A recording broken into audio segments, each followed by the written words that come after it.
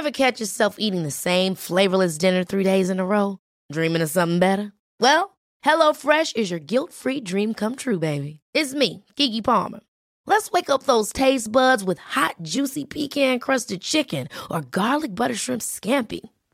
Hello Fresh. Stop dreaming of all the delicious possibilities and dig in at HelloFresh.com. Let's get this dinner party started.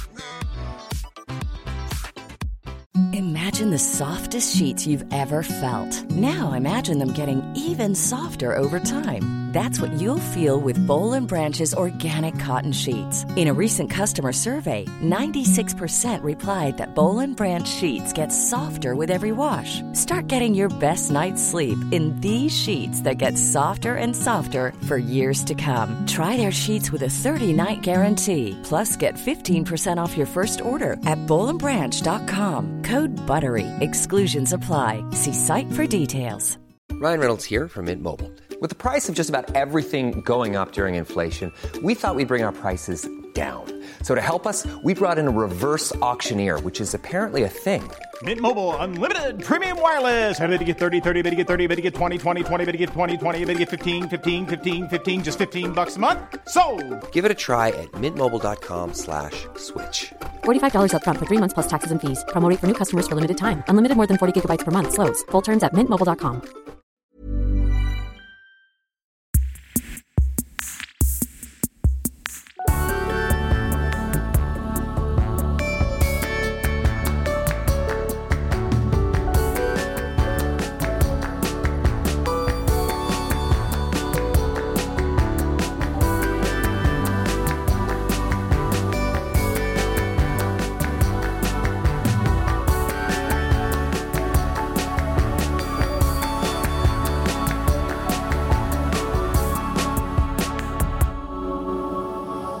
Jinxie, what's going on over there? BL, I am neck deep in home renos over here. Finally achieving that butter yellow, the butter yellow. Like a butter. Like butter.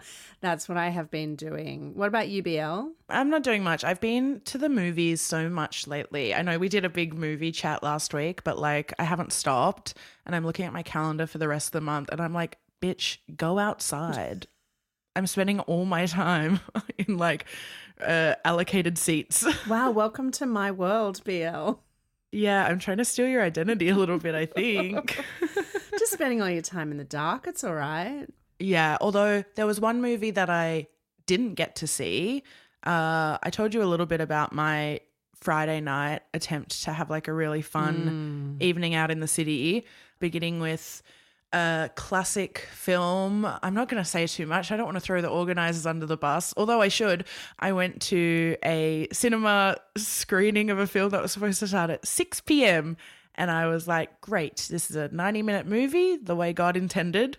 And a friend had offered me a ticket to see Kat Cohen doing stand-up at the Athenaeum afterwards. And I was like, yeah, that's going to work perfectly because doors there are at 7. So I'll watch this movie and then I'll truck down the street and I'll get to see a classic film I've always wanted to see and then Kat Cohen. Perfect. 45 minutes later at 6:45, the pre-film introduction, like talk, lecture, it was billed as a presentation, was still going and showed no signs of stopping.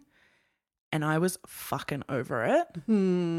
I just got up, I walked out of the cinema and I didn't turn back and I was fucking fuming. I was like, this is not the way to get people to watch classic films. I'm going to go home and pirate this now. And so I was like, all right, I've got like an hour to kill in the city before I meet my friend at 8 to go see Kat Cohen. So I go and have dinner. I'm staring at my phone. My battery's almost dead because I'm just like looking at my phone. And then I wander down to the Athenaeum. I meet my friend. P.S. It's like 35 degrees in Melbourne. Last week, it was like stinking hot. I'm like sweating down the backs of my legs, the worst. We get to the Athenaeum and we're like, great, let's go in. So excited for a night of comedy now to make up for this flop of an evening I've had. And we walk up the stairs. The ushers at the bottom of the theatre were like, just keep going upstairs. If you think you've reached the top, just keep on going. That's not what you want to hear, right? It's not, because I was sick of walking by this point and I was so hot. get to the top of the stairs and the guy goes, what are you here for? And we said, Cat Cohen. And he goes, there's like 5 minutes left. And then we hear like laughter coming from behind a door. And he goes, this is like, she's in her like final stretch. This is like her final joke. And I was like, okay, impressive that you know that. But also, what the fuck? We said the doors were at 7. He goes, doors are at 6:30. Oh. But I was like, still, there was an opener. I guess comedy openers aren't like music openers and you can allocate an hour to them. So hang on. Doors open at 6:30. The support comes on at like straight away or like a little bit after? I don't know. No idea, but she apparently started at 7, aka the time that I left the last cinema and was like killing time in the city. Oh my God. I could have walked on in and seen the whole show. And my friend who I met was like killing time. She like left the city after work, went to Fitzroy to have drinks and was like, all right, I'm heading back into the city now where I spent my whole day. And then both of us just like dejected, slumped our way out of the Athenaeum. I want to know, when you had your like dejected evening, what did you go home and do? What was your salve? Well, we were at the Athenaeum on Collins Street, and like a pop-in drink in the city is not always my fave, especially on a hot night. But we went to Cathedral and had a couple of spritzers. Great. Classic. Love Cathedral. And then love Cathedral. And then from there, we got in a cab at Flinders Street. I dropped my friend home. I went home, turned on the aircon, and I watched a couple of episodes of The Kardashians. As you do. And yeah, went to bed. Very good. Did you see that?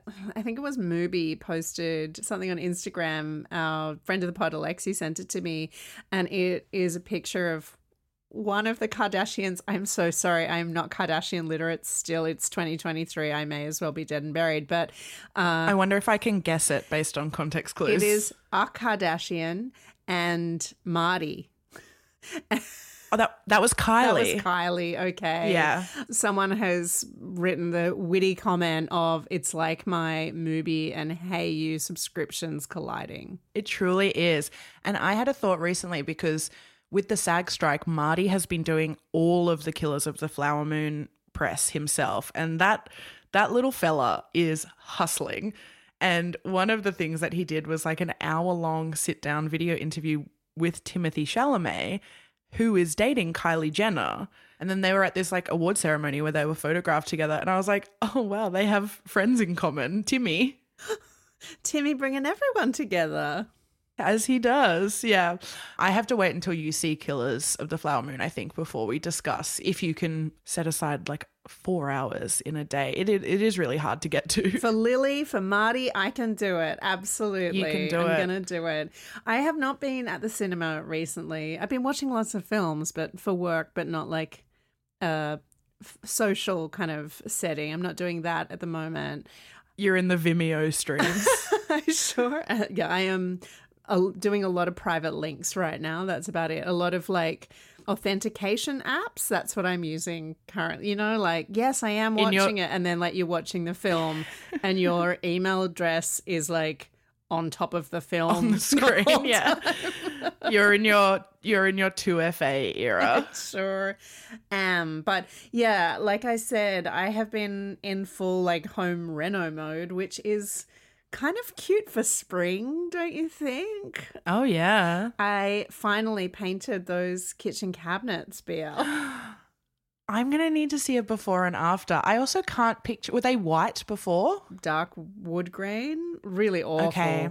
And I have hated them since we moved in. And I have always dreamed of like a buddy yellow kitchen. I had thought weirdly that I had taken it from Bewitched or the Brady Bunch, but neither of them featured it. But my actual mood board, like my Pinterest board for trying to find the right shade of yellow, was the table and bin in the kitchen from Rosemary's Baby. Oh. And Sally's station wagon in the first scene of When Harry Met Sally. Great. Perfect. And the border from page 197 of the Los Angeles Times California Homes book from 1982. Oh, sure. My favorite page. So that's literally what I took in with me to Bunnings to be like, this one, please. This one. But yeah, that's where my inspiration comes from. And yeah, I got it done. There was sanding, there was priming. It's all fine. Oh my God, I'm so impressed. Thank you. Wow. You're in your, what's the renovation show you love? You're in the block era. You're a blockhead. Confirmed. I'm a blockhead. I actually didn't watch any of the latest season. I even missed the blocktion. So I guess I don't know. I've moved on. I am, all that Selling Sunset, all that Lux Listings. It's doing something. It's done some permanent damage to my brain, I think. The Block is a troubling show. There's only so many times you can see like a pristine, preserved 1950s single dwelling house in Melbourne being like having like a freestanding tub and like black and white herringbone tiles behind it and like a matte gold tapware. I'm just assuming, but also this is probably what they look like. Yep.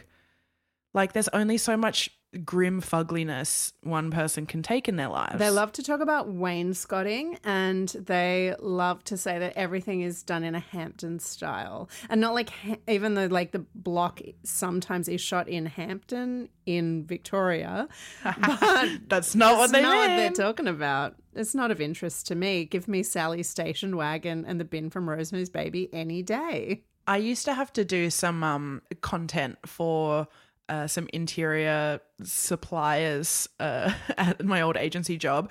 And Hampton style was big. And all it meant was fake floating wood floors, white walls, a kind of raffia or like rattan lampshade, and then just like white kitchen, black sink. Yeah, that's it. With the Buddy Yellow, once they were hung, I did say to Zoe, oh God, does this look too Instagram? And I hate that Instagram is now like a mood or a style. It's not, but that's how we are using that term now.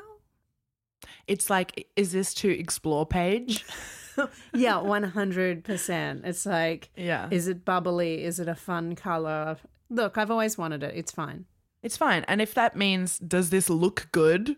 Then you want the answer to be yes. And so be it. Exactly. So be it. Exactly. I did try to paint some little doorknobs for the cabinets, and I thought it was going to be such a cute look. And no, I came home, Zoe had hung them all for me, and it looked like the wet area in like a kindergarten classroom. Like there was going to be like around the corner hooks where you would put all your little backpacks on. Like it felt like that. And I was like, oh my God, I've taken this too far. Wow, I feel like you need to incorporate the term wet area into like a bar or something. That would be a great name for a bar or a band. I like that, wet area for a bar in particular. It's very good. Very good BL. Yeah.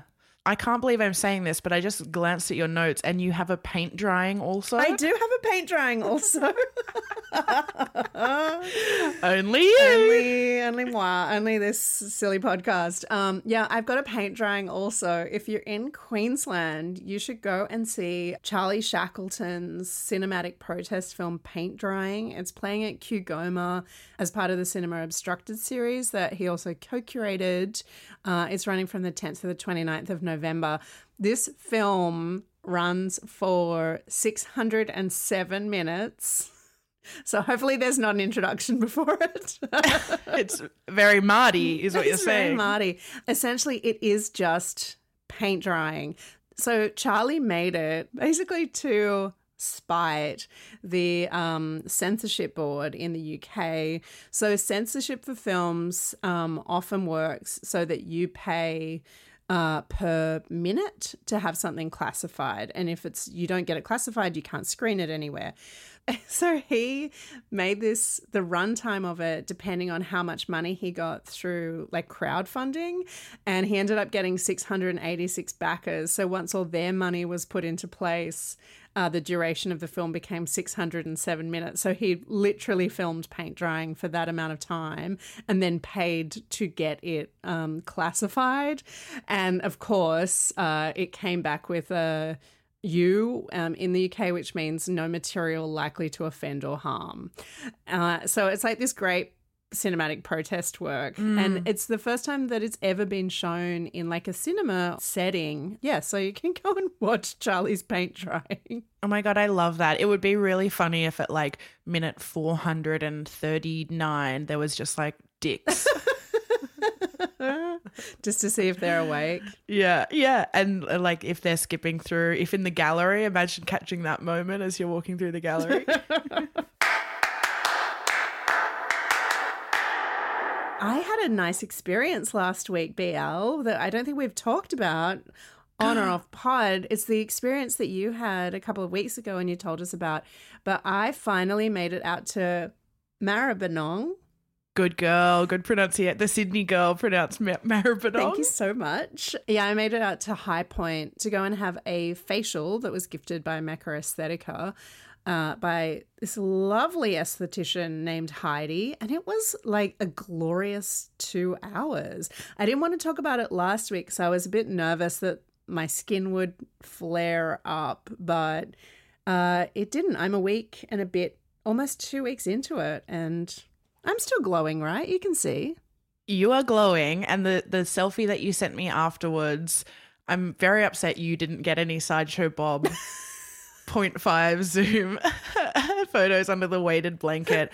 But I really love how, you just feel so glowy and fresh afterwards. But I totally understand what you mean, because like I got a couple of extractions when I got mine done, and my chin is where I always break out, and I kind of erupted a little bit there, but it was like expected and kind of great to like purge that shit out of my face. But yeah, I'm very glad you didn't have any downtime. No, the esthetician was like, you're going to love me for a couple of days and then you'll probably hate me, but then you'll love me again. And she was totally right, because a couple of days ago, like 5 or 6 days into it, I did get kind of red and a bit inflamed. And then it went away, and it was just so nice because I haven't actually had a facial since 1996, BL. What? Where'd you go in 96? I went and had a facial with my mum and sister in like when we were in Indonesia and on holiday. And I remember it being one of the single most, I have like a very high pain threshold, but I remember this as being like one of the single most painful experiences of my life. It was so painful. I remember just lying there and staring at the ceiling and like counting a grid in the ceiling, like just to take my mind off it. You know that when you're like, I can see 3 windows, 4 windows, you know, like that. Yes. Yeah. Yeah. And so I've never gone back. So I was like, I just guess I can't handle it. But when this opportunity came along, I was like, I'll try it. And it was glam and gorgeous, and I'm like, I think I'm a convert. Like I've already looked into booking in to get some more LED repair done.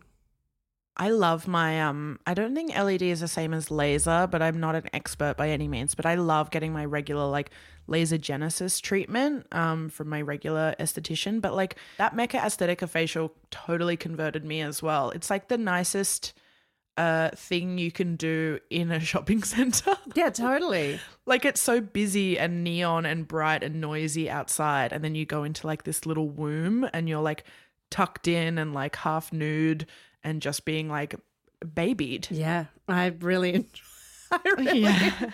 it. The older I get, all I want to do is be tucked in. Yeah, you just want to be tucked in and babied. That's circle of life, I suppose. I did learn from your mistake of parking too far away because I had never been to High Point. And if you are going to Mecca Aesthetica, PSA, you can park outside, like on their kind of rooftop parking area, which is right outside the door. of Mecca. So you do not need really to experience the rest of the shopping centre unless you want to. These are the recommendations people come to us for. Jinxie, this is our last time together for a little while. You're leaving me again. I know. I am going back to India. It's a very sudden trip for work, and I literally, just before I got on this call with you, I was messaging trying to get in to see the guru. The guru again? You gotta see the guru. You gotta see the guru. I gotta see the guru. Yeah, look, I need to see the guru. I don't need to get serenaded again, but anything's possible. Can you remind people of the serenade? They might have forgotten, but I never will. When I went to India last year, I was staying at a really beautiful hotel in Jaipur, one of a couple of hotels, and when my sister was out of the room, sadly, the woman working there asked if she could sing, and I said, okay, sure. And then she proceeded to sing an entire song. While I was seated, she was standing over me. She sang looking straight into my eyes and did not break vision at any single time. What was the song, BL? It was by Ed Sheeran. I think I've just repressed the memory. It was like Shape of You or something. Was it Shape of You? Perfect? I don't know. It was not Shape of You because that's a little bit funky. That's like the da da da da da da da da da da and the butt lover is where I'll be. I'm in love with the shape of you. That's staying in. No, she's saying Perfect. I don't know it. Will you stand over me and sing to me? It's like, baby, I'm dancing in the dark with you between my arms, barefoot on the grass, listening to our favorite song. It's not my favorite song. Yes, it is. Well, I found a woman stronger than anyone I know. She shares my dreams. I hope that someday I'll share her home. Oh, my God. Oh, my God. She loved you. I don't know what the deal was, but maybe she thought I worked in a different industry than I do. It was very amusing, and I just had to sit there and hold her gaze and then psychically try to connect with my sister to say, come back into the room, please. I hope this happens again. Well, we shall see. It'd be really funny if you became a person whose travel advice for India was like, be careful, people will serenade you. I mean, that's probably a good thing for some people. It wasn't for me, but it was. No. It was amusing. You were in your Scooter Braun moment. She let you kind of be A&R for a day.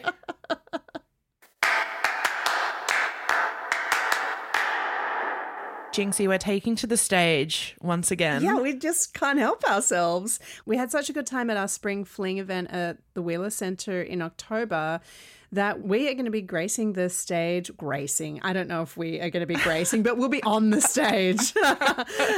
We'll be haunting the stage. We'll be chewing scenery of the Malthouse outdoor stage, February 3. Yeah, so excited. See also Al Fresco. The tickets are on sale now. You would have seen it if you follow us on Instagram at See Also Podcast. We announced it earlier this week, along with our very special guests who are going to be joining us for this one. The iconic Stella Mozgawa from the band Warpaint and Courtney Barnett, Melbourne's own treasure, after their show the night before at Melbourne Recital Centre. So it'll just be like 4 old hands at stagecraft. I thought you were going to say old hags. You know, they've got some experience on the stage behind a mic, but I think we're catching up. Yeah, they can both hold a mic pretty well, but yeah. So we're good too.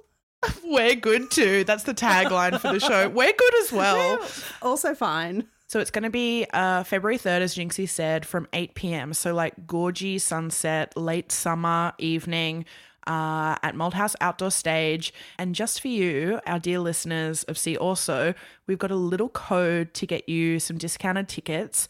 At checkout, use the code See Also Alfresco, or one word, all lowercase, for a discounted ticket. All this information will be in the show notes of this episode in case you forget, but we would really love to see you there. We had so much fun at our last live show, and we'll be doing something a little bit different this time, but we hope to see some like sweet faces. Yeah, so it starts at 8 o'clock, but the doors open at 7, so you can get there a little bit early. There'll be a bar. It'll be like the sun will be setting. It'll be gorgeous. You can get a little spritz. You can find a table. It's all general admission too, so don't sweat it. You can buy tickets with your friends, solo, what have you, and then just come and convene on the night, get a good posse, and yeah, have a little lovely little alfresco evening with the girls. With the girls. We can't wait. We hope to see you there.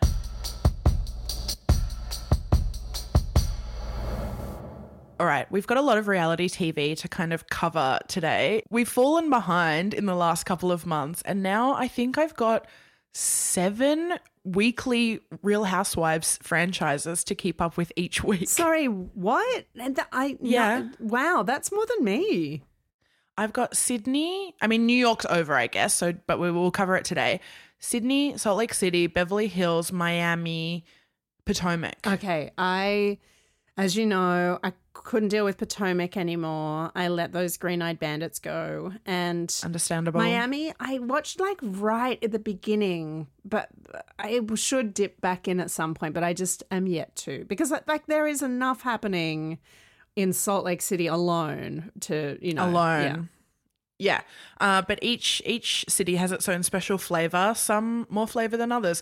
But before we get to the housewives, we have to go away from real women and towards the most artificial, shiny women tottering around on their heels in big, shimmery, echoey mansions after we both did the full Selling Sunset season 7 season after it dropped on Netflix. Yeah, and can I just say, this is so rude of Netflix to do this. I'm always like one click away from unsubscribing, you know, because I'm just paying for so many services these days. And like I unsubscribed from Paramount Plus and then they release The Curse. It's so rude. That's your own The Curse. That is my The Curse.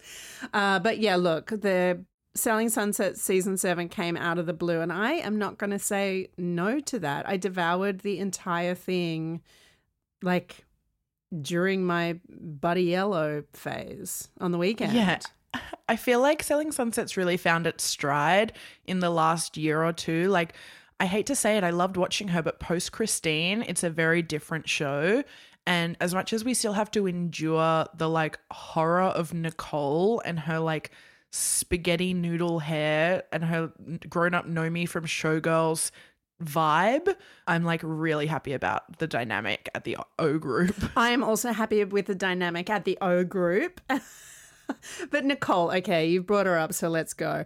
She does look like that, but she also gives me like reunion, like Romeo and Michelle's high school reunion vibes, but like one of the girls they don't want to really talk to at the reunion. Like I really think she is such a dull character on this show and just like such a priss. Yeah, she's dull and she's a priss, but she's also like, she's kind of reminding me at the moment of the horrible vet from Real Housewives of Sydney, where it's like every interaction with her, she's just like making faces, has a real sense of like unearned superiority. It's like, if you're going to act superior to Chrishell, you better fucking have a leg to stand on, babe. I know. If you are going to say anything for our girl Chris at the Shell, you got to come in guns blazing. She doesn't have any. She's got nothing.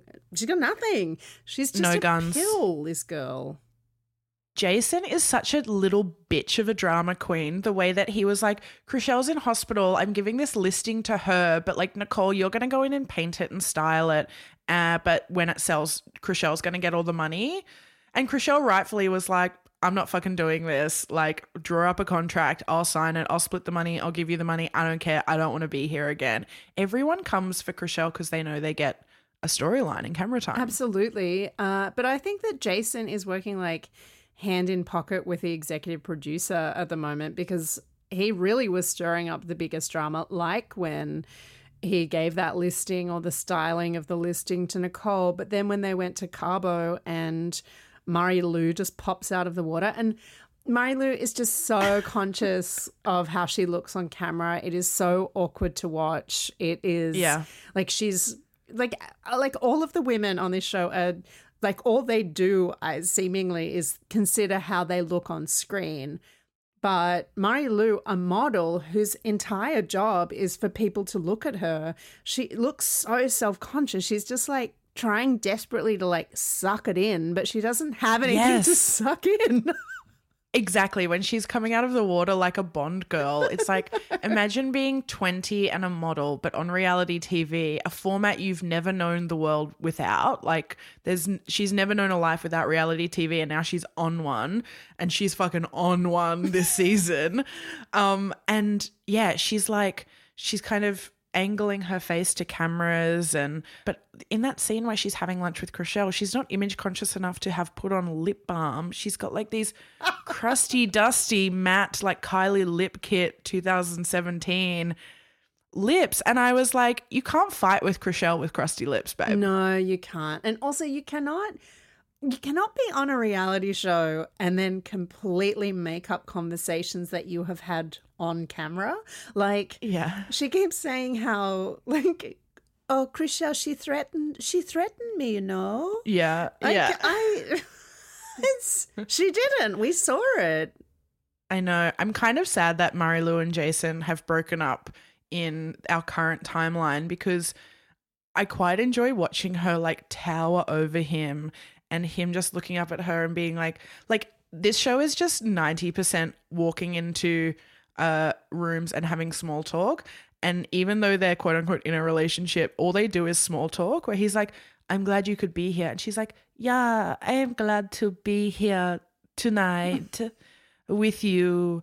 And then he just kind of looks at her and she looks down at him from a foot above him. Like, I kind of want to keep watching that. Yeah, Zoe rightfully said he looks like he's taking his niece to the prom. Like, he really does. But, this isn't some like age gap conversation. This is not a May December argument here. It's just that their physicalities are so different. It is comical, but yeah, her constant thing of like, oh, Chriselle, she is so mean girl behavior. She's mean girl. This is mean girl bullshit. And you're like, are you aware of Selling Sunset, the show, the franchise that you are now employed on, I suppose? Yeah, but then she goes and hangs out with Nicole, and it's like, all right, girl. All right, yeah, come on. Yeah, they seem every season to be doing kind of these backdoor pilots to launch like selling Cabo or like selling wherever else. And there's just, at this point, too many people to keep track of. Like, we saw Cabo people this season for like three different occasions. And like, for me, someone who still can't tell the difference between Emma and the other one, like I can always tell Mary because she doesn't blend her foundation past her neck. But like, there's too many women. There's too many women in this show. It's passing the Bechdel test too much. Yeah, it is. And there are just so many women bringing each other blankets this season. Did you notice that? There's so many blankets. No, I didn't. Well, there are two blankets being given, but that's enough for me. Like Killers of the Flower Moon, like native wearing blankets? No, they're not like his. Weirdly, no. It's not like here's some genocide with the blanket. It's much more like you're in a tough spot, like you're going through something, medical things. Like, yeah, there is a lot of medical stuff this season. Feel comfy with this disgusting faux fur throw, you know? So, yeah. So one of the new presences in this season, I just have to say, for everyone's FYI, there's the new girl Cassandra, who is such a like terrifying, troubling presence. Like, she's kind of Chelsea's little pet addition to the office. She looks like AI. Yeah, and she talks like AI as well. Like they'll be like, so when did you get your license? And she'll be like, well, after feeling this way, I decided to pursue real estate, and I have been working with upscale clients at Sotheby's. But she has a reality TV connection. Many, many years ago on Vanderpump Rules, I think Kristen and Tom Sandoval had gotten back together or were recently broken up at this point.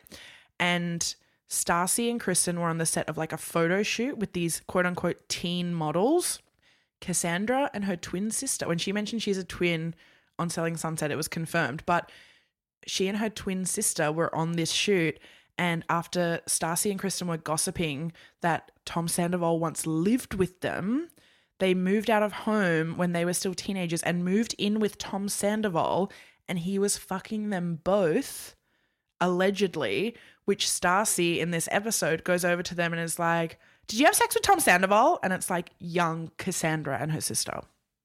I don't have words, BL. Yeah, this is the era of Vanderpump when like Sandoval also shared an apartment with Jax, who like slept behind a sheet because he couldn't afford to pay for rent and a room of his own, a room of one's own. Jax Taylor. I mean, we've all been there. I'm not going to shame that. But Cassandra is like, do you think that she might go out with Jason?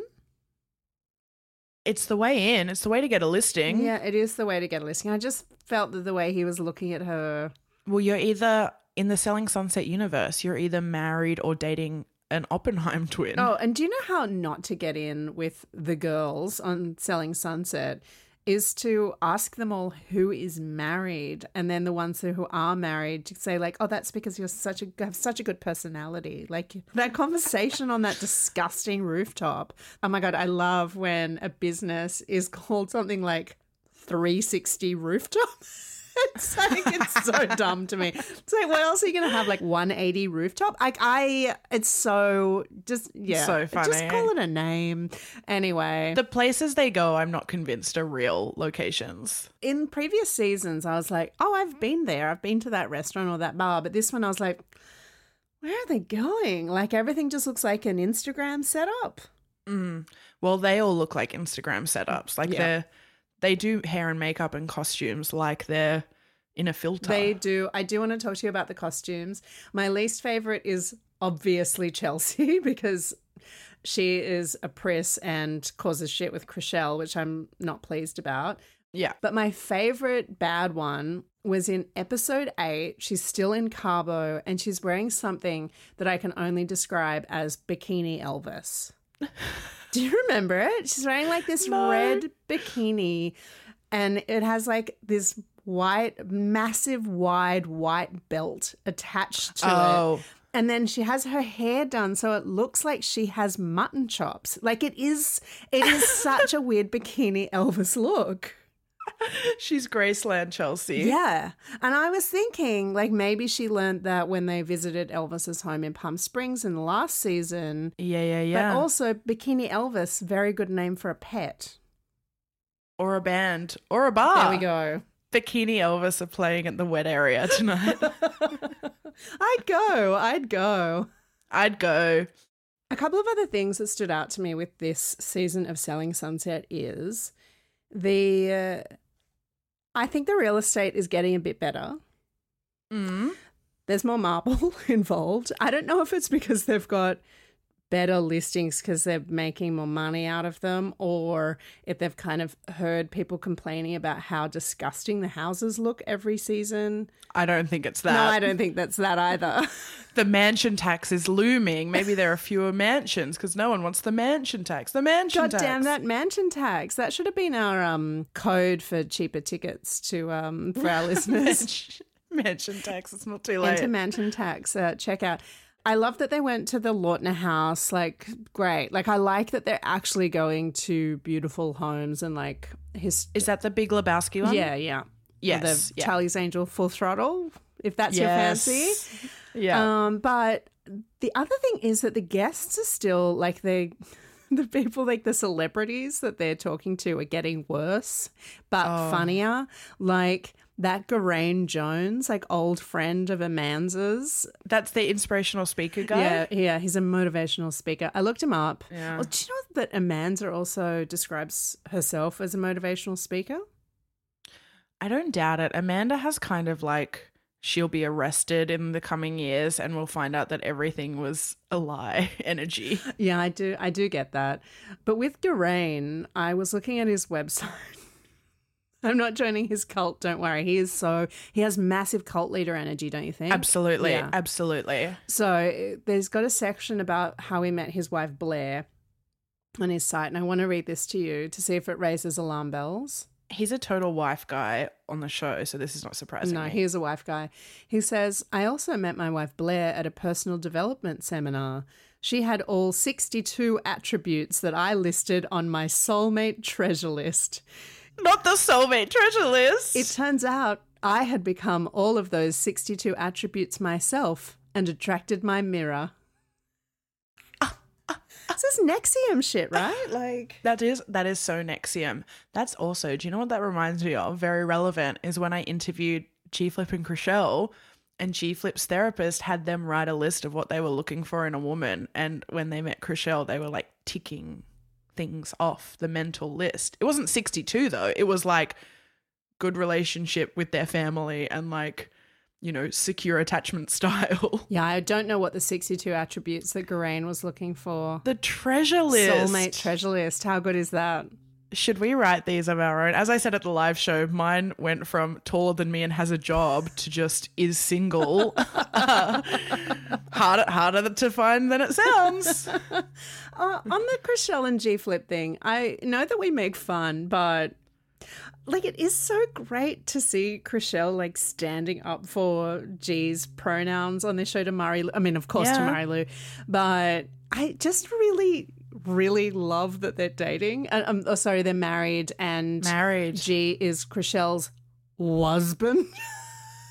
I hate husband. That was the single worst thing that happened in the entire season. Worse than Brie wearing those nipple covers in Cabo. Oh yeah, G Flip is also their father's Dawson. Oh, I mean, all right. I don't like it, but it's not mine to like or not like, you know. I also learned that Chriselle took G Flip's surname. She's Chriselle Staus Flippo. Hey, good for Chriselle. Yeah, I don't love watching them on screen together, I'll be honest. It feels a little kind of stilted, but you look great, wifey. Babe. It's kind of like watching Courtney and Travis, I'm going to say. But I'm in agreement. I think Chriselle has like never been better. She's really stepped into her own, etc. Love her, and also would not be surprised if she leaves the show very soon. It feels like it is not feeding her. Oh, she is doing so well on this season, but she has also checked out. And she talked about that at the end of last season. She said she wanted to step back from it all, but it's obviously making her a ton of cash. But she's checked out, and that's fine. I'm sure Adam DeVello of The Hills is like reaching deep into Netflix's pockets to keep her, because I can't see that there's any other reason for her to stay. No.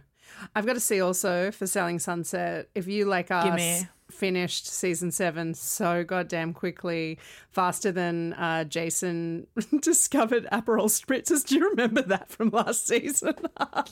I'd forgotten, but now I remember. Anyway, thank God Jason and Murray Lou discovered Aperol spritzers in Europe last summer. But my C also is that there is season 3 of Lux Listing Sydney out on Amazon, and they are looking for a house this season for Delta Goodrem to write her new album.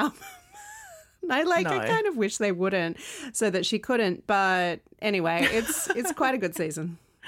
She's making Innocent Eyes Part 2, and you could be part of it.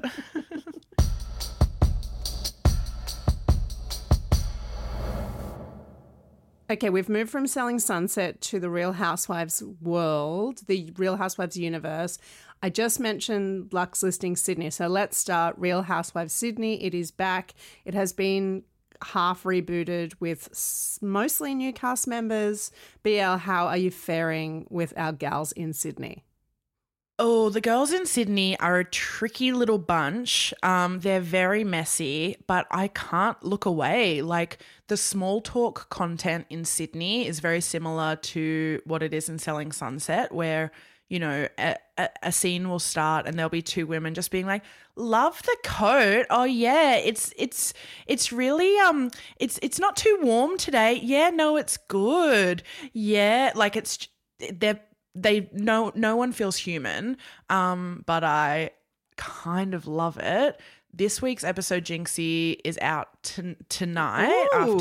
on the day that we're recording this, but I got a sneak peek yesterday and it's unreal TV. There is a a showdown between the vet, who neither of us like, and Victoria Montano, who wore a Who neither of us real- like also. who right? neither of us like, but who runs a business that sells real fur. And that has been a topic of conversation for many, many weeks now, because she tried to wear a real fur collar to an animal conservation park the vet was taking them all to. And after apologizing and then trying to redesign her entire business to move away from fur and to cashmere, and saying that she would donate profits to an animal charity of Kate's choosing, Kate still arrived at a lunch in full glam, full hair and makeup, Kate is the vet, and her scrubs to make a point, and sat down, and they had two of the other women there to like play mediator. One of them is Chrissy Marsh, who hates the vet already, so that's good. And she literally sat down and said, well, I'm glad you're not wearing fur. And she just, by the end of the conversation, she says, I need you to not torture animals because people see you doing it. And like, the thing is, I agree. I think that fur is wrong and it's animal torture, but she makes me not want to side with her. Oh, I feel the exact same. I hate that we share a name. I mean, it's a very common name, but still. I'm not on Victoria's side here, but I also think that Kate is she just can't keep up with these women, and she's not good at television. She's not a good screen presence, and she's just sort of like throwing it all at the wall at the moment, in the same way that, say, Caroline does, but Caroline is very good television. Like, she is fun to watch, but Kate is terrible. It's so good because by the end of this lunch, and I'm sorry, Jinxie, this is a bit of a spoiler, but she essentially says, just be the person I want you to be. Don't disappoint me. Be the person I know you can be. And after a beat, Chrissy Marsh just goes, but who even are you? Chrissy. It's really good. I particularly am amused by one of Nicole's to camera looks. She's got and I quite like Nicole. She has a very high ponytail, but this black bow in it, and she looks like a Shih Tzu. Yes, they're all very puppy. They are very puppy. My favorite is Terry. Oh, yeah? I am enjoying Terry Biviano so much. Can you tell me, is she Sydney famous? Yeah, she's Sydney famous. Yeah, I was at lunch with a friend on the weekend, and she was asking me about how Real Housewives of Sydney is. She's not watching, but she goes, how's Tezza? And I said, I don't know who you're talking about. And she was like, Terry Biviano. And then she was talking about her husband and knew his nickname. And I was like, this is rugby wag stuff. This is not my forte. Yeah, T-Bibs. She's T-Bibs. No, I don't think anyone's ever said that, but I will now. I find her to be such good television. She's very funny. She's not that funny, but I find her amusing. I need to clarify. Yeah. So that impression I did of Small Talk was mainly an impression of Terry. But yeah, she's sweet. She's fun. Can I ask something that I've been thinking about a lot watching all of the Housewives and Selling Sunset, etc. All of the women, they're the worst on Beverly Hills, which we should move to. But when they drink from a glass of wine, they all put their tongue in the glass of wine for inside the glass or outside the glass.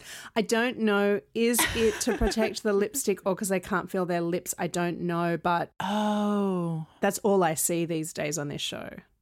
I've never noticed that, but now I'm sure I will see it every single time. You sure will. I feel like it's probably the lips thing, like the loss of sensation. I don't even know if that's what happens when you get filler. I don't know.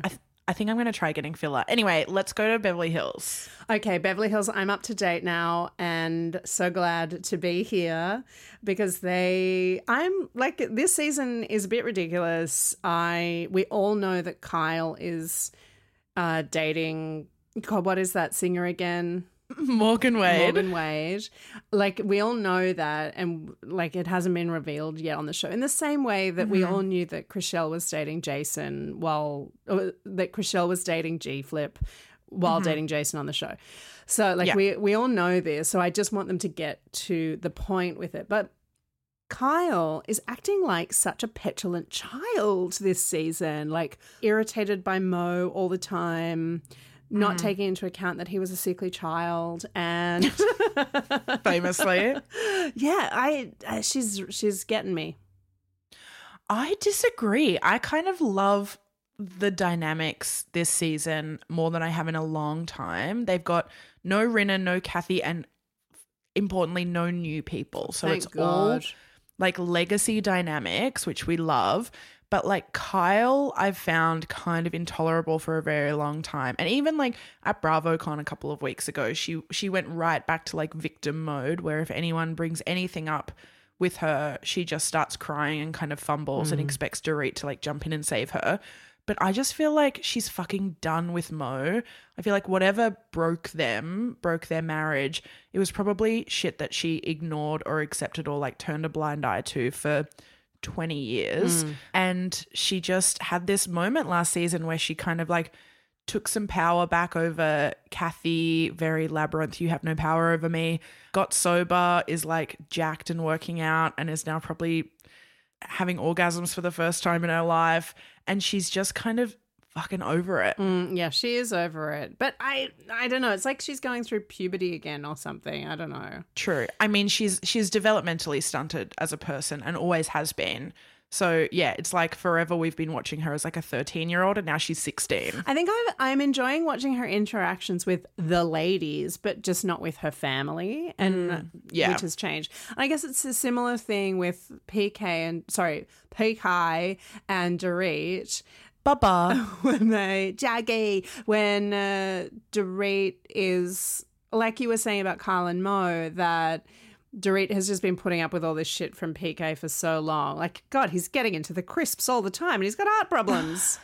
He loves to snack. He loves to snack, that man. And he's very good friends with George. But anyway, that is troubling to me. And that whole Pretty Woman set up for their anniversary was quite foul. It went on for way too long. We didn't need to see all of it. I mean, I kind of love Dorit and PK because I think if I were ever to get married, I would want it to be to someone who wants to gossip about my friends with me and can like hang with the girls at dinner. Like that's a very fundamental thing that I'm looking for on my soulmate treasure chest list or whatever it's called. So they don't just have to be single. We're getting to the point here. I'll home in on some important factors. But like Dorit, PK I used to find like repulsive, and now I'm like, I kind of get what she sees in him. And she's come out and said recently, like, we were going through a really tough time in our marriage while we were filming this season, but we're really solid now. Which I kind of love to see. I don't want Jaggy moving between mummy and daddy's houses. No, neither do I. And that baby with the soft head, what's her name? Phoenix. Oh, Phoenix. She doesn't like when her mum dresses up. I don't know. I mean, actually, I do. Dorit is honestly my fave. I love Dorit. And she, you know what? Dorit was at risk of being booted before last season. Like she was going to be demoted to friend of. And then the burglary happened. And she put in such a serve last season. And this season, she's great. She's so funny. Like seeing the kind of quote unquote Fox Force 5, gross, but like Rinna, Erica, Kyle, Dorit, Teddy were like that little unit. And losing Teddy and Rinna means that it's kind of dispersed now and there aren't the same alliances that there always have been. And I'm just really loving what the gals are doing, including Sutton. I mean, and I loved Dorit's imitation of Sutton in the latest episode. It was very good. She got the accent right. But Sutton, I mean, she wore the pants. Sutton, I wore pants for nothing. A friend of the pod, theme song composer Harvey Sutherland, is like, I wore pants for nothing is now the line that I'm going to say every time I go to an event that I don't want to be at. That's very good. Yeah, Sutton, she's a conundrum. She is a Fabergé egg, this woman. She's a riddle in a teacup. I don't understand Sutton. I feel like I understood Sutton in that moment where they were at Magic Mike and she just went from like, I brought dollar bills to stuff in their pants, let's get down there, to like turned away, I'm on the board of the American Ballet Foundation, I don't need this shit. Like my Sutton's bad. Sorry, I'm a little Beverly rusty. Billy's. I am. I'm Yellowstoning. But I just immediately in that moment was like, oh, Sutton has just been faced with her inherent sexlessness and like you go to Magic Mike, normal women go to Magic Mike in Las Vegas, and everyone in that room is acting. The men on the stage are acting like they're A, straight, and B, interested in those women, and the women have to, maybe some of them aren't acting so much like they've been chosen or like they're hot enough to be selected. And Sutton went out of her way to be like sexy, but her version of sexy getting a lap dance is like white silk palazzo pants and like a shimmery top, which to everyone else is like grandma at Christmas. But to her was like a big risk. It was like a big, sexy, hot girl on the town. Like, I've got a wad of ones, I'm going to stuff down pants. And like, I think that her tightly wound like sexlessness wafts off her like stink lines to the point where even hunky Vegas Magic Mike dancers knew enough to go to Erica and Crystal instead. But also Crystal and Erica are like, they're seated together on the, like, of course, I mean, they're obviously going to get Erica up and they're going to get, because she is a friend of the show. Yeah. And they're going to get Crystal because Erica said, this is my friend's 40th birthday, let her live. So, of course, they're going to invite her up. And do you know what? If Sutton had stuck around, maybe she would have gotten to go on stage because Kyle did. Yes. So that whole thing is like, it's so ridiculous that she left when she did. But you were so right about what she was wearing. She really had like nice Christmas lunch top. Like that's what she looked like. She had a nice top on. Yeah. You can't wear white palazzo pants on the dirty Magic Mike. Like they knew the dry cleaning bill that was going to be coming in if they pulled her up on stage. Avi would have been fuming. But yeah, and then Sutton completely tried to overcorrect afterwards and be like, I'm reading a book about tantric sex. You know, like. Yes. My Sutton's not good either, unfortunately. We both need to work on it. It's fine. We've got PK. That's enough. PK. I've told you before, but I wanted to call Top Chef my dog PK just so that when I would yell his name at the park, I'd have to go, PK. I would have loved that. Top Chef Baba. Top Chef is embarrassing enough as it works out. Anyway, okay, on to Salt Lake City, BL. I mean, fine. I don't have that much to say about Salt Lake because I feel like every episode is like being thrust into a new dimension. In my notes, I just wrote Whitney. Like, I loved her daughter's birthday party. Her daughter was really cute and like Bobby, she got eyebrows for her birthday. Bobby is really, really good on camera. She's a real cutie patootie. I really like Bobby. She was so excited at her birthday party when she was like, I got Diet Coke and it's got cherry in it and it's got vanilla and it's got this and this. And Whitney's like, settle down, settle down. I was like, oh my God, Mormon soda culture is like so real that Bobby has to like not go crazy with her Diet Coke. But like, because it was a mix of all these different colored drinks. Was it like an underage version of a Long Island iced tea? So, maybe. Because she's not Mormon. She's not, but it's still Utah. Yeah. And so a thing in Utah is that there are these two chains that make a lot of TikTok content I've heard that I of follow. two chains. One is called like Thirst Drinks and one is called like Swish or Gulp or something. And so this is a place where like you pull up in the drive-through like Lisa Barlow and the menu is like 7 feet wide with like 2-point font. There are that many options to choose from. And it's essentially like mixed drinks but with soda bases. And so like on these TikTok accounts, they'll be like, okay, we're making a 3-gallon Diet Coke and the person's added on strawberry puree, fresh mango, vanilla creamer, butterscotch syrup, and pebble ice. And it's just like these fucking desserty concoctions mixed into like Sprite and Dr. Pepper because like this is what the kids drink when they party at like BYU. Yeah, I mean, I guess it's that thing of like if you go off the booze for a while, you really want sugary little snackies. Always. But that's what they want all the time. Or cigarettes. Or cigarettes. That works Yeah. too. I don't have much to say about Salt Lake. I mean, Heather is still Heather. She's like, love Heather. Heather. I don't know. Really? Love Heather? I mean, like, she has her moments. No, I don't love Heather. Like, she has her moments, but she's the one who is the funniest on the show, like, who is actually funny, like, not just I'm laughing at her. Like, I'm laughing with Heather most of the time, I would say. But Meredith's accent is getting stranger, more unhinged with every episode. She speaks like she has a mouthful of marbles.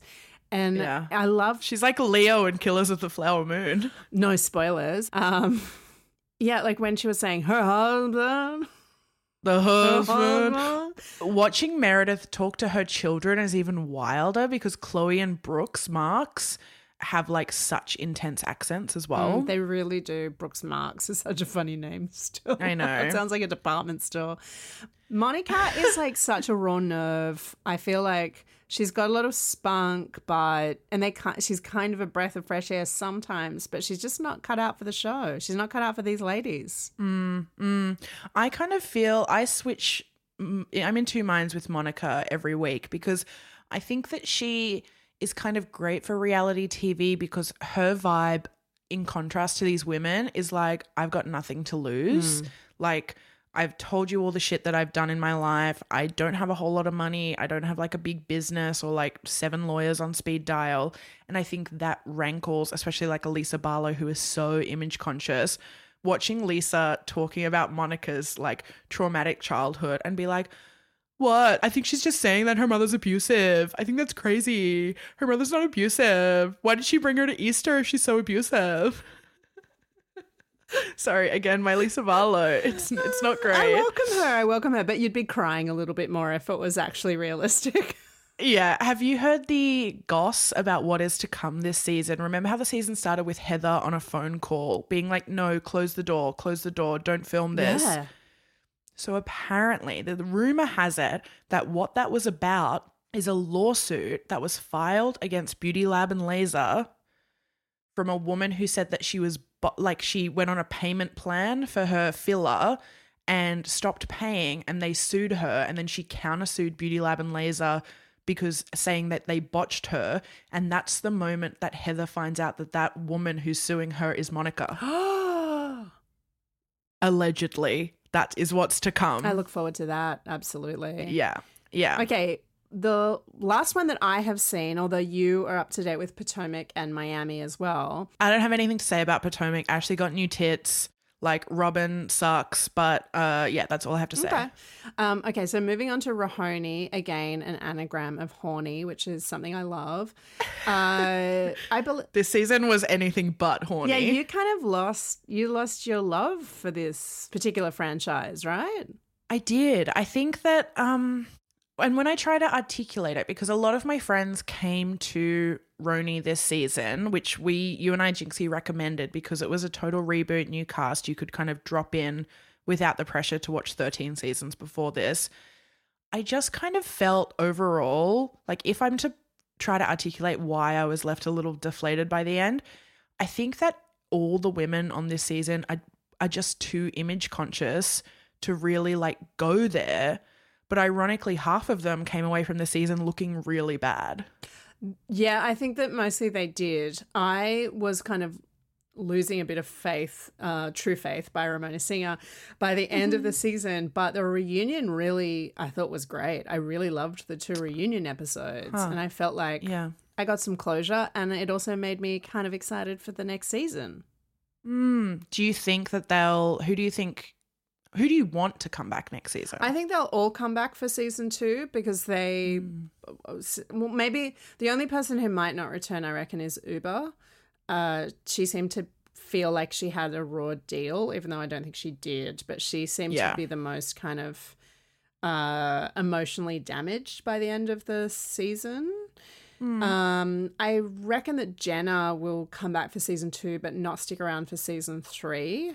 She just did so well in this, and I feel like she kind of started to come out of her very carefully curated shell by the end of this season. So I feel like she's going to want to show that she's kind of more fun next season, and then she'll have made her money and then she's out. She's sold enough eyelashes. Bryn is definitely in for the long haul. I think that Bryn is like our new Sonia Morgan, different background, but I think that she's a true long hauler. I think Jessel kind of has to because she's a star. Yeah, she's like, yes, and she kind of put a few rumors to bed, and now she needs to try to play a slightly sexier role next season. Erin 100% will, because she is addicted to the show and how she comes across, and is my least favorite, as we have discussed the worst before. Yeah. Is there anyone else? Sai. Oh, Sai. I mean, she doesn't have to come back because she's got her Instagram influencer business. But I kind of want her husband to come back. Wow, Jinxie, I don't know if I've ever disagreed with you more Bring it on anything. Yeah. I mean, not in like an argumentative way, but more in just like, I feel like Jenna was a half-assed housewife, I'm going to be real, and I need full ass. I need some element of messiness or like scrappiness. And I feel like Bryn brought a little scrappiness, but she tried to overcorrect too much by being like, and then I go to that rare bookstore, and then I go to the chess competition, and I'm wearing this like haunted Victorian doll dress to the reunion. I was just like, be Sonia, like break a sink because you're fucking on it. That's what I want to see from you. But I don't think they can be, because they're so literate in housewives law that I don't think we're ever going to get that kind of messiness again. I think so too. But I mean, we're getting it in Salt Lake, we're getting it in Potomac, Yeah, but they are not New York City, and they're not Beverly Hills. I know, Crystal's doing the same thing when she came on board in Beverly Hills. That's true. Salt Lake, of course. Yeah. I think that if they come back next season, I'm just, even like when they did fight, the fights were boring to me. Like, you hid my phone, so I stole your sunglasses. Yeah, and that was like 2 episodes worth of just shouting. Yeah. I really don't want to be this person, but like, it was so mummy dearest. Like, everyone just being like, my story is my issue with my mother. My story is my mother's sickness. My story is my mother's addiction. My story is my mother didn't love me. My story is my mother died. My story is also my mother didn't love me. Like, every single one of them. No wonder Jessel was like, oh, do I have to invent some like deep parent trauma to like fit in here? Okay, I guess so. Yeah, I'm going to need something else from every single one of them. Because I kind of came away being like, this wasn't Housewives. This needed to be called like the Glam Gals of Tribeca or something, because this is not real Housewives. Well, I've heard Tribeca is an up-and-coming neighborhood, so maybe they'll rename it. But Maybe. I feel like next season they'll have to get a bit better, because I think that Andy Cohen would have let them kind of get away with it this season, because it was pulling in such massive numbers purely because of Jenna. But he's going to need them to kick it up a bit more. Yeah. I also think, not, and this isn't anyone in the cast's fault, but for a first season of a new Housewives, usually it's 8 episodes and 1 reunion. Whereas this was, I think, 14 and a 2-part reunion. So they just, if they'd edited the season down, maybe it would have been stronger. Yeah, I didn't need 2 episodes of the sunglasses phone, the case of the sunglasses and phone. But yeah, anyway. But I did enjoy it. I still do think it's sort of a good like entry point, a good gateway drug for the Housewives. Yeah, I do too. And I'll keep coming. Like, I'm never going to stop. I'll keep coming back. But even if I have only critical things to say about it. Do you have any other see alsos for the Housewives?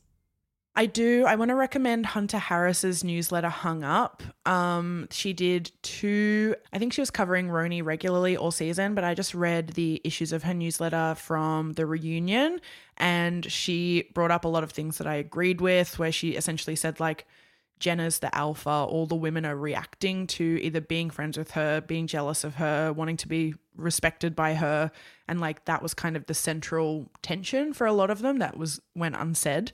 I also want to give a shout out to the Instagram account Real Housewives Smoking, who after, like, they essentially trawl through the Instagram accounts of anyone on Bravo and they look for like them at a hookah bar or like a pack of Marlboros in the background of a photo or someone hiding a hand that has like a lit cigarette in it. And they found footage of Parvit and Jessel like on holiday at hookah lounges, and basically wrote this big long screed that I just fucking loved after the episode aired, where Erin made them go to like a putt-putt place called Swingers Crazy Golf Nomad.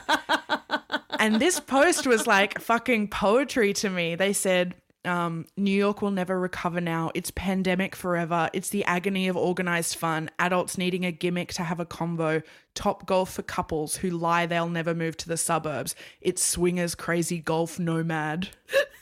That's so true, BL. It's so true. And then they went on to talk about Parvit and saying like, these Real Housewives really need to at least act like they've been somewhere before and stop with the degrading played out sex tourism patina they're trying to paint on Parvit. The tanks travel and not just direct from Dallas Lovefield to LaGuardia. Yeah, I mean, justice for Parvit. I've said it before. I'll say it again. I'd travel for a banh mi and for a status run. Absolutely. Mile run is fine. It is environmentally unfriendly, but it is fine. I've got to see also for the Housewives, and that is to watch, honestly, just anything else.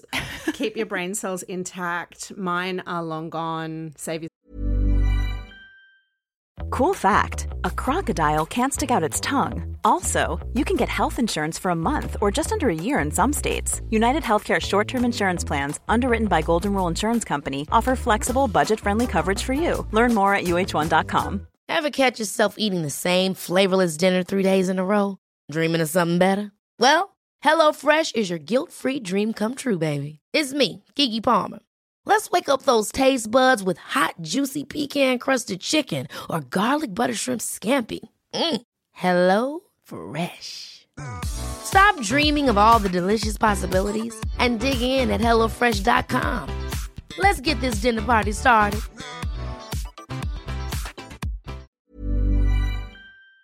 Self.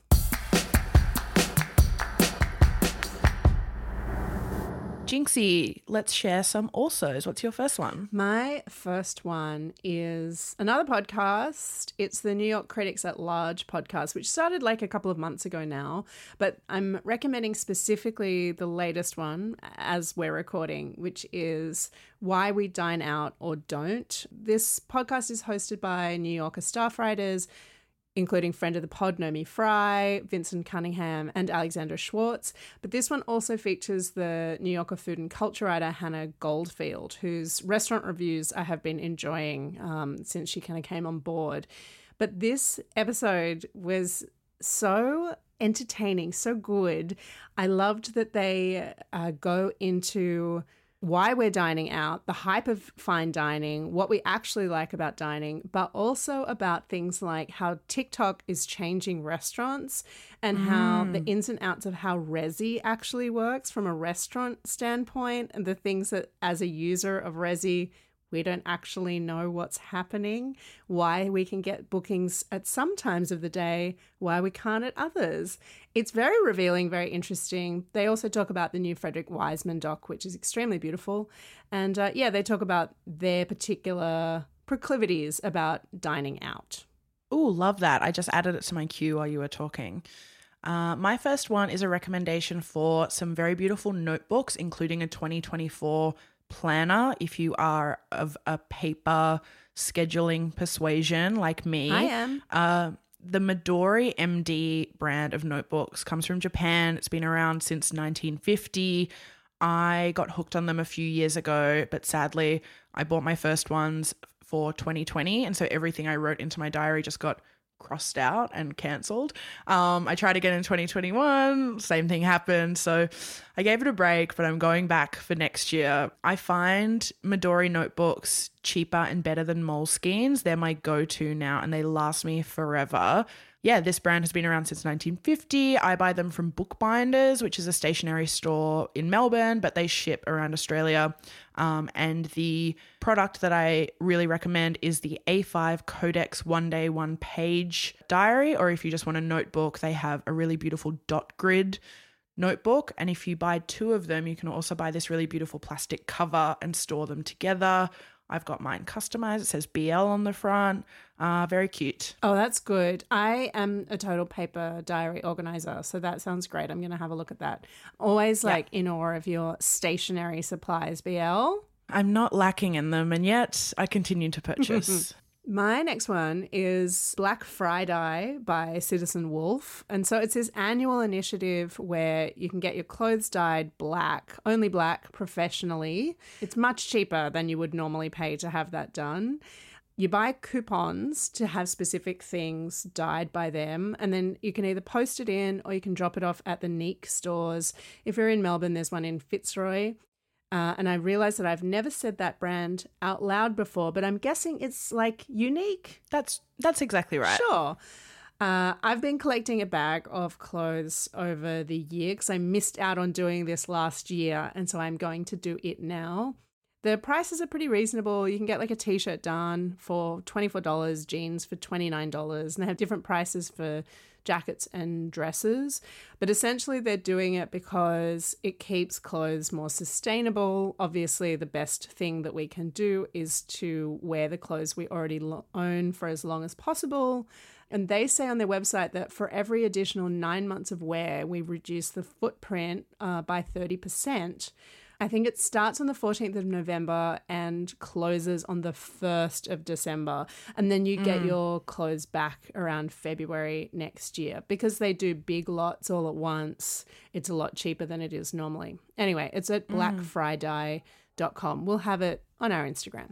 Really cancels out all that carbon footprint from our status runs, our Parvit status runs.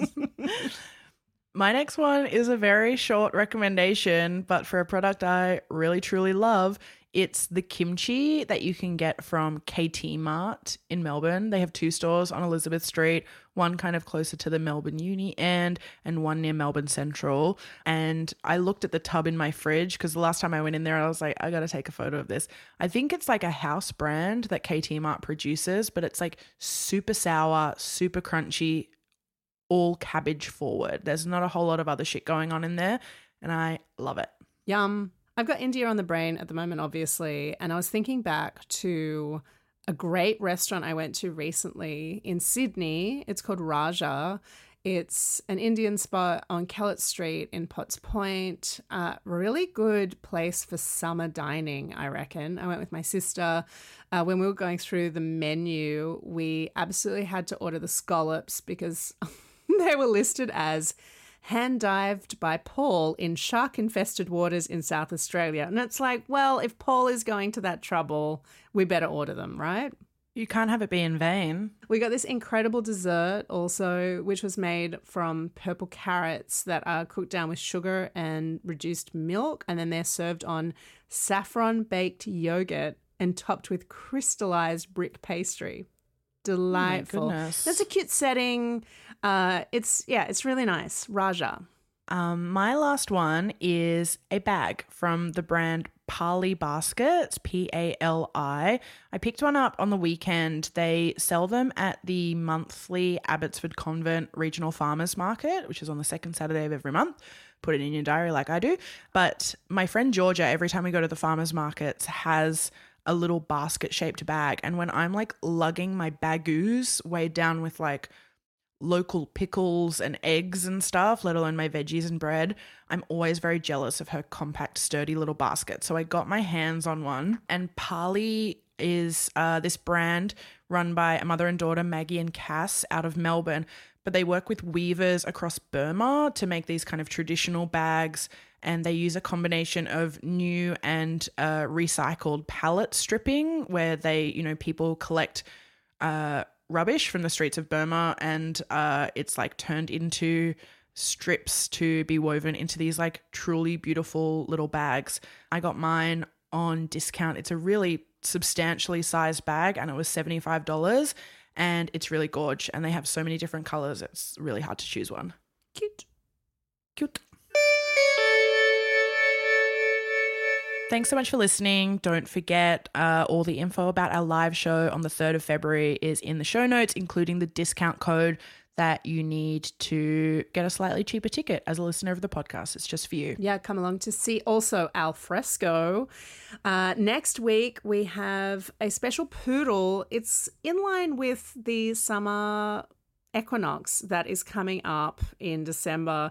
We are going to talk about the two Suspiria films, Suspiria from 1977 and Suspiria from 2018. It's very spooky, very witchy. Get your sky-clad outfits on.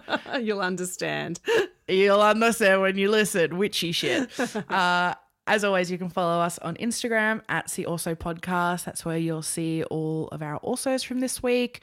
And stay tuned. We've got some news coming out over there. And it'll be on the pod too, but follow us on Instagram. Yeah, it's some exciting news that we'll share in a couple of weeks. As if we don't have exciting news enough with our live show and some Suspirias anyway. Can we chill out? No, I think, like, famously, we cannot chill out. I think we have been talking about chilling out for 2 years of this podcast, and yet here we are. Here we are. Thanks as ever to Samuel Hodge for our imagery and Harvey Sutherland for our original theme music. Bye. See ya.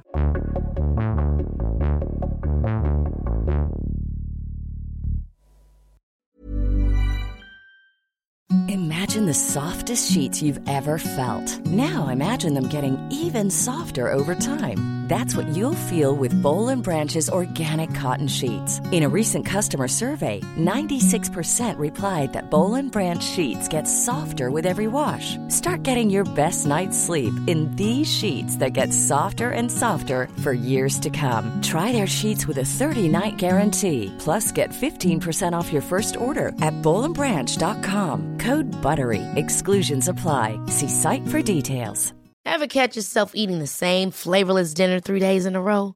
Dreaming of something better? Well, HelloFresh is your guilt-free dream come true, baby. It's me, Keke Palmer. Let's wake up those taste buds with hot, juicy pecan-crusted chicken or garlic butter shrimp scampi. Hello Fresh. Stop dreaming of all the delicious possibilities and dig in at HelloFresh.com. Let's get this dinner party started.